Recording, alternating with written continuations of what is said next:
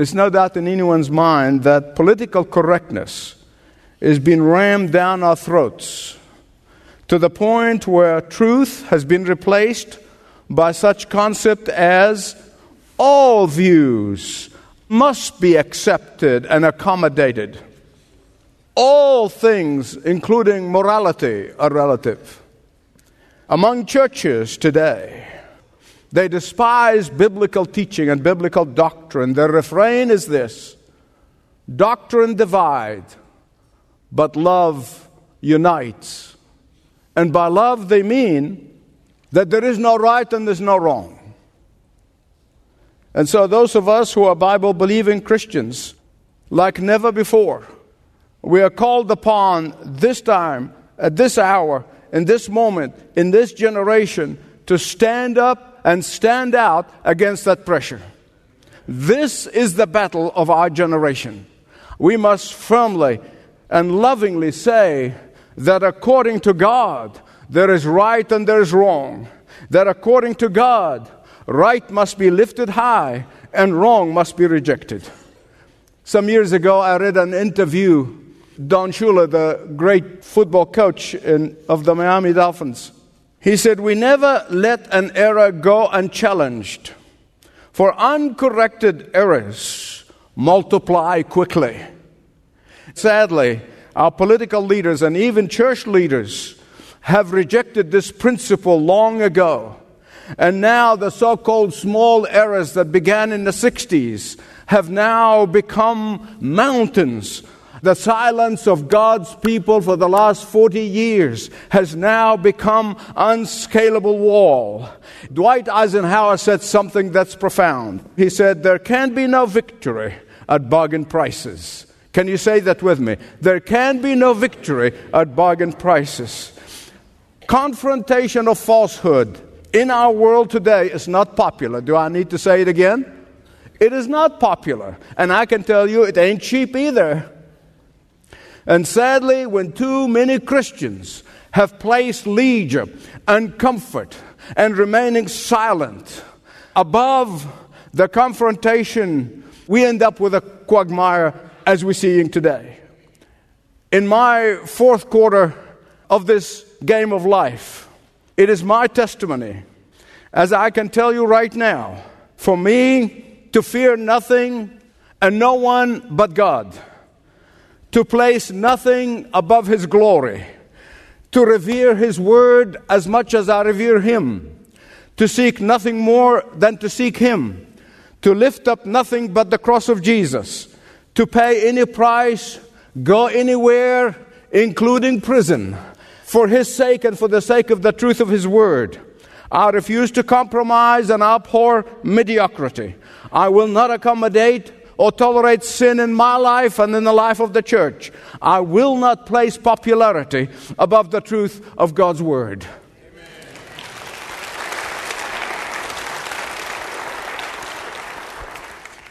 It is like the old song, "Though none go with me, I still will follow." This is my declaration. It was General MacArthur who once said, "In war, all tragedy can be summarized in two words: too late. Too late. Too late for perceiving. Too late in preparing for danger. Too late in sounding the alarm. Too late for standing up and standing out. Too late. Too late." In fact, I can illustrate this concept of too late in the words of the great German theologian, Martin Niemöller, who was standing there facing the horrors of the Nazis.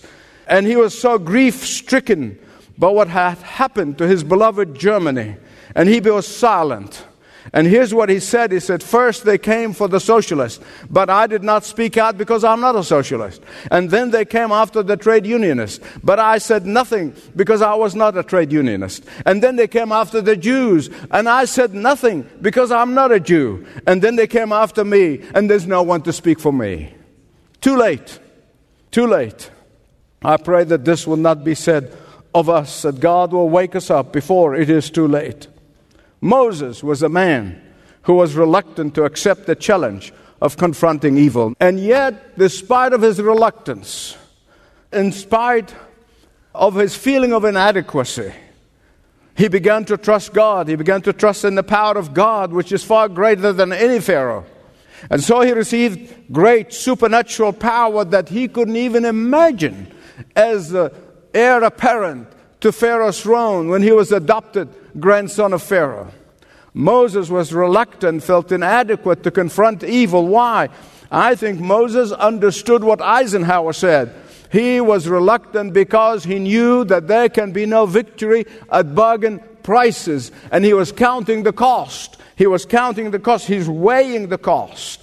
But after quickly counted the cost, he decided to trust God and to go for God's glory over the world's gold.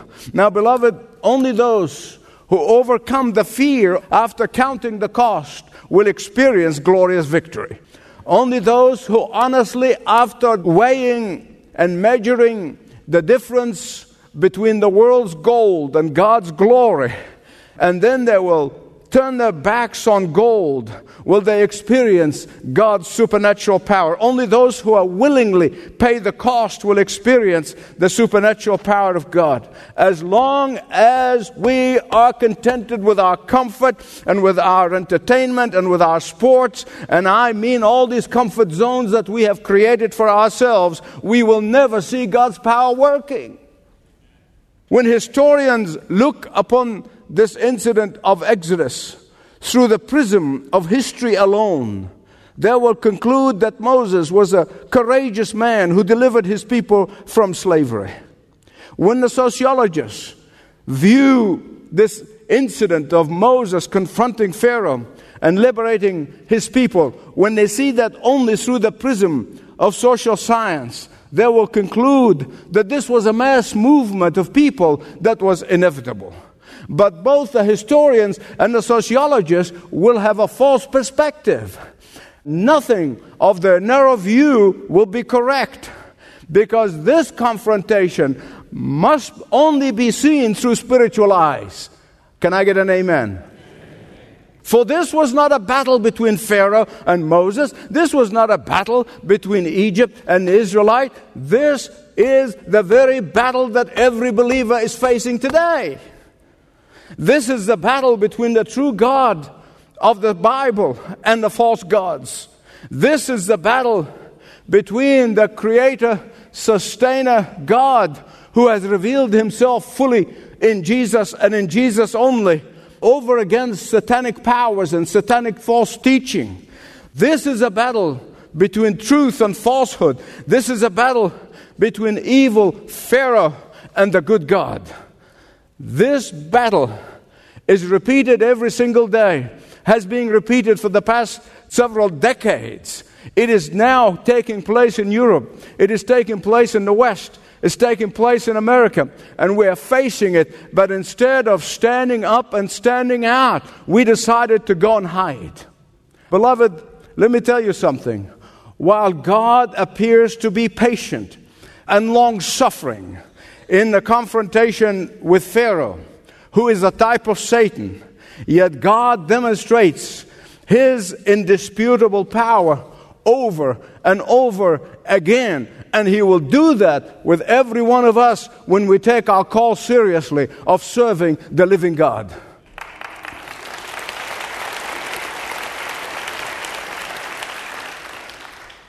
Only those who place nothing above pleasing God will understand the spiritual significance of this confrontation between Moses and Pharaoh. 10 times, 10 plagues that came one after another in rapid succession. And every time Pharaoh fakes repentance and appears to, on the surface, that he is pliant, he ends up going back to his old ways. Listen to me.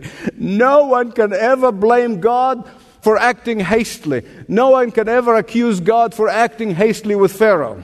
And no one can ever accuse God for acting hastily with us. He has been so patient. He has been so patient, but His patience will run out one of these days. And that is why the Bible said, you are without an excuse, O man. No one will have an excuse. Listen, I know God could have clicked his fingers and delivered the people of Israel from the slavery of Egypt, just like that, supernaturally. God could have clicked his fingers and destroyed the Egyptian army, just like that. But he didn't. Why? Because God wants to use human instruments. God wants to empower his people. God wants to lift us up, to stand up. God wants to give us a share of the victory that he wrought on the cross. And that is why God is a gracious God. Listen, Jesus decimated Satan on the cross, but he wants to empower us to experience victory, his victory, that he already wrought on the cross for ourselves. The problem is this. Under the guise of want to be so loving, we have fallen in love with sin and Satan. By our silence, we have allowed the enemy to run roughshod over us. By our lust for leisure and comfort and entertainment, we have defected to the enemy's camp. Our lust for more and more and more, we have allowed the enemy to walk all over us. Our lust for acceptance and popularity at any price is causing us, and unfortunately and sadly, to have a hand in trying to delegitimize the gospel of Jesus Christ as the Word of God. Exodus chapter 5. Follow it with me. Because there you see the battle between God and Satan. Pharaoh is a type of Satan. And this battle began to be waged with great intensity. And yet, at the end results, just as it was on the cross, the final victory, uncompromising victory, was our God's. And make no mistake about it, the final victory always be our God. It's like the old preacher said, we've read the last chapter of the book, and we know we win. And I hear so many weak-kneed Christian leaders say, oh, we shouldn't be confrontational. I hear them. Some of them talk to me. Oh, Michael, we should not always talk about what we're against. Let's talk about what we are for. But that's foolishness. Because what we're against and what we're for are two sides of the same coin. It's a cop-out. It's exactly what it is. The problem is not with confrontation, but the problem is with how we deploy our confrontation, how we do our confrontation, how our confrontation is conducted. Listen to me. We do not do it in arrogance. We do not do it in anger. We do not do it in hatred. We do not do it in pride. We do not do it in bitterness. And we do not do it in rudeness. No. But we do it lovingly and, firmly and unwaveringly. You and I have no choice. If you try to ignore the battle, try to run away from the battle, you're going to be run over. You and I have no choice in confronting Satan by the power of the blood of Jesus Christ. Amen? Just as Moses had only one refrain. Let my people go. Let my people go. Let's say it together. So, our refrain in prayer to God, in commanding Satan with the power of God that dwells in us. If you got your son who's in trouble, you got your daughter who's in trouble, you got a husband or a wife who doesn't know God, and you must never, ever stop saying, let them go. You must never give up saying, let him go. You yourself may be at the grip of addiction. You may be chained to something that you know it is not right. And you are giving the keys to Satan. Exactly what you do. You give him a key into your life and he comes in and harasses you with this. Now you can say and command Satan in prayer, in the power of Jesus, let me go. Please, please, please, let me warn you. Let me warn you, not a warning from me personally, but a warning from the Word of God, although I've experienced it firsthand. Here's a warning from the example of Moses. Here's a warning, don't miss that. The more you persist in commanding Satan to let go, the more he gets outraged.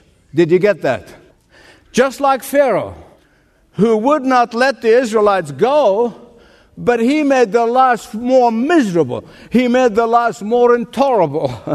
Satan will hold tenaciously, hoping that you give up. That's exactly what he does. And that's exactly what he's doing here. Just like Pharaoh, who pretended that he's going to let them go, and you'll see that in the next message, little bit here and little bit here. On the surface, he sounded sincere. Satan sometimes throw you a bone to keep you busy and stop you from praying. Satan's teeth were knocked out at the cross. His bark sometimes can be scary, but he can't touch you. You are in the palms of the hands of your heavenly daddy, and no one can touch you. So don't give up. Don't give up. Say it with me.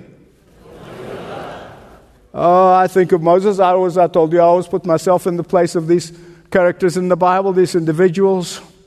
And he sees Pharaoh increasing the whips on their back, increasing that they have to keep the same quota, but go out and get the straw. And he making the Israelites' life miserable. And he probably standing there and said, oh God, what am I doing here? What's going on here? And he said, okay, Satan, I give up. Pharaoh, it's the same thing. I give up. Just let them go. Let them go back to their original quota. I can imagine that. Can you? Moses could have listened to the Israelites' false accusations of him. And he added to their trouble, and he said, you caused us this. And he knows he's there by God's command. And he could have said, oh God, I don't want this to happen. Okay, Pharaoh, I give up. I don't want to make things worse for my people. But beloved, listen to me. The more the situation worsened, the more Moses trusted in the promises of God. The angrier Pharaoh became, the more trusting God Moses became. Had Moses reacted through his emotions, had Moses reacted with his feelings, had Moses reacted out of sentimentality, the Israelites would have still been slaves in Egypt today. They would have never gone to the promised land. There would have been no David, and certainly there would be no Messiah, who in the loins of some of them came the Lord Jesus Christ. So hold on and don't give up. Hold on. Don't ever give up. Are you coming to the end of your rope? Tie a knot. Tie a knot and wait for God. When you're tempted to give up, look up. When you get tired of waiting, sing praises. You know, there are no fine prints with me, okay? It's the best way. I tell you straight. And I'll tell you the truth is I no more enjoy waiting for God than any of you. I don't enjoy the process of waiting for God. But I know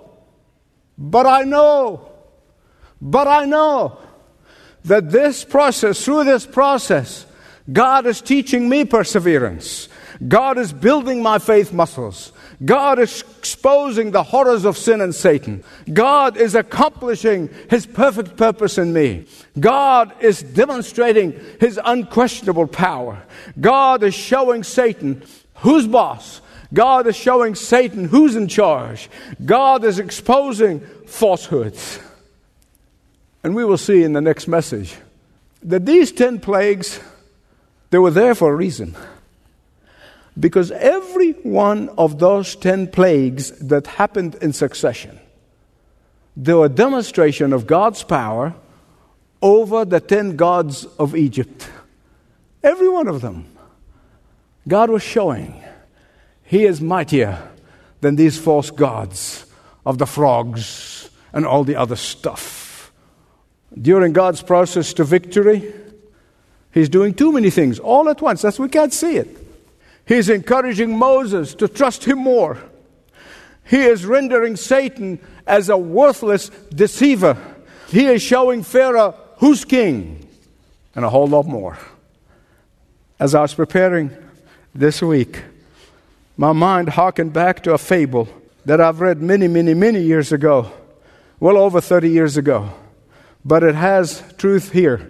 And the fable goes something like this. It's a story about a lion who wanted to show all the animals in the kingdom, in the jungle, that he is king. He is the king of the jungle. So one day he decided to show the rest of the animal kingdom who's the real king, who's boss. And so in arrogance, he bypassed all the small animals in the kingdom, and he went straight for the bear. And he said to the bear, "Bear, who is the king of the jungle?" And the bear said, "It's you, of course, King Lion." And at that moment, the lion issued a roar of being pleased with himself. The next, he went to the tiger. "Tiger, who is the king of the jungle?" And the tiger said, "You, of course, O lion, king of the jungle." Everyone knows that. Next on the list was the elephant. And so the lion faces the elephant and he asked him the same question. "Who is the king of the jungle?" The elephant immediately grabbed the lion with his trunk, whirled him around 5 or 6 times, and then he slammed him on a tree, and then he pounded him into the ground several times, and then he drenched him underwater in a nearby lake, and finally he dumped him on the shore. By that time, the lion was bruised and battered, dizzy and struggling to stand to his feet, and he looked at the elephant through sad and bloodshot eyes. And he said, "Look, just because you don't know the answer, you don't have to be mean about it."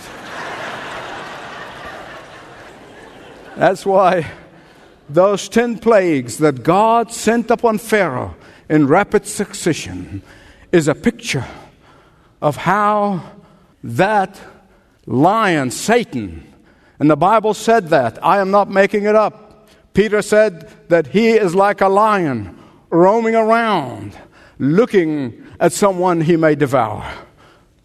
You see, he may be hammered and bruised and battered and beaten, but he would not give up. He will not give up. Make no mistake about it. Satan's one and overriding desire that he to be followed and worshipped instead of God. It has been from the beginning when he was thrown out of heaven. He does that through false religions. He does that through false teaching in churches. He does that through false teachers. He does that through secular humanism. He does that through ignorant and blinded people. Think of this audacious statement that Satan made to Jesus. "All these things I'll give you if you'd fall down and worship me." And on the cross, our Lord Jesus Christ showed him who's king.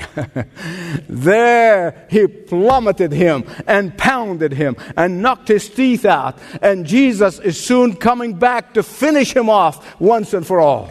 So stand up and stand out. Look up. Look up. Sadly today, Satan's overriding desire to be worshipped has been enhanced by believers' silence. His efforts are being enhanced by misguided teachers. For everyone who is not worshiping Jesus with their all, open the door to Satan. Every believer who does not worship Jesus with their all, they are not worshiping nothing. They are worshiping falsehood. The Bible said how Satan appears to be as an angel of light and deceive people. Here's the thing that probably previous generation would not have seen this. Satan is not pretending anymore.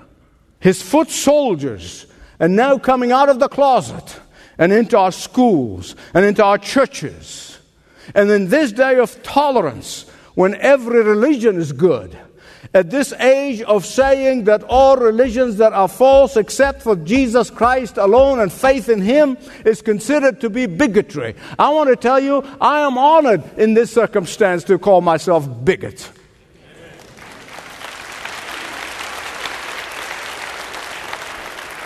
That is why I'm pleading with you. Learn to look up and stand up and watch and anticipate the power of God working in us. Now, Egypt, in the days of Moses, were just like Rome after it. It's like Europe today. It's like in the West today. Pluralism, mysticism, and all the other isms that ought to be wasms.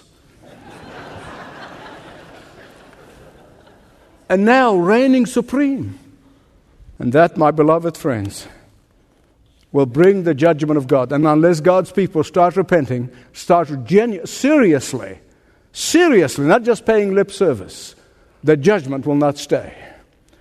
Will not be stayed. It will come. It will come. Today, believers have no problem going to a ball game early, staying late, several hours. Oh, but going to church, come late, leave early. God could not be happy with this. And I'm not talking about this church, I'm talking about churches in general. I want to say a few things as I conclude. And Pharaoh said, "Who is this God that I should obey his voice? Who is this God that I should obey his voice?" Poor old Pharaoh. Shortly he found out who is God, who God is. It was too late for him. It was too late for him. I pray to God that it's not too late. Now is the time. Today is the hour. Not long ago, I was privileged with a couple of other people to go back on one of my trips to Egypt. And I heard when I got there, this is several years ago, that the room of the mummies has been closed for a long time. They're not opening even to tourists in the Cairo Museum. And then I got a word that they just opened it for a brief period of time. And through a contact, and we're able to get permission to go in and look at these mummies. These are all the pharaohs. They're not the average person. These are the pharaohs. My Muslim guide said to me, when you go inside that room, I want you to look very carefully, and I want you to look intently at every one of those mummies in that room. He said, you're going to notice that they all have skin like your color. Only one is fair. You're going to find that his skin is bleached. The most amazing things about these mummies, literally, all the teeth in there, they still have the teeth. It's just remarkable, thousands of years. And sure enough, we go in and I start looking at these mummies, and I look at this one that's totally bleached. Well, I knew he's not from Sweden. And so I kept asking, I wonder what he's going to tell me. And when it came out, he said, this Pharaoh who's bleached is the Pharaoh that your Bible said was drowned in the Red Sea pursuing the people of Israel. They fished him out of the water, but he was there for so many days that his skin was bleached. A Muslim testifying to the archaeology. Beloved, God is patient and long-suffering. And God persevered with Pharaoh 10 times, and he persevered. Probably gone for about 10 weeks. God persevered in preaching through Noah for 120 years before the flood. God had waited patiently with Israel 300 years. Prophet after prophet after prophet asked him to turn, to return, to turn, to return. And when they didn't, the Babylonian terrorists came and terrorized them. The apple of his eye. Jesus was very clear when he warned Jerusalem around 33 AD. In fact, the Bible said he wept. Oh, Jerusalem, Jerusalem. And he said, the day is coming because of your rejection of me, your Messiah. And now 2 stones are going to be on top of each other. And if you've ever been to Israel, you've seen these massive stones kind of on the ground. Because what happened 40 years later or so, around 70 AD, the Romans came and they razed Jerusalem. And not a stone was left. God is patient. God is long-suffering, but will not be forever. For those of you who know the Lord and love the Lord, your task and mine is to thoughtfully but firmly call our generation to repent before it's too late. But before we can do that, we have to learn how to repent ourselves. I always say repentance is not only for sinners, repentance is for believers. So we have to learn to repent ourselves and then call others to repentance. But God may be calling someone here today before it's too late. I sense in my bones that this may be a final warning to someone. Will you turn? Will you turn? Thanks for listening to this message from Dr. Michael Youssef, recently featured on Leading the Way. If you'd like to know more about us, please visit ltw.org. That's ltw.org.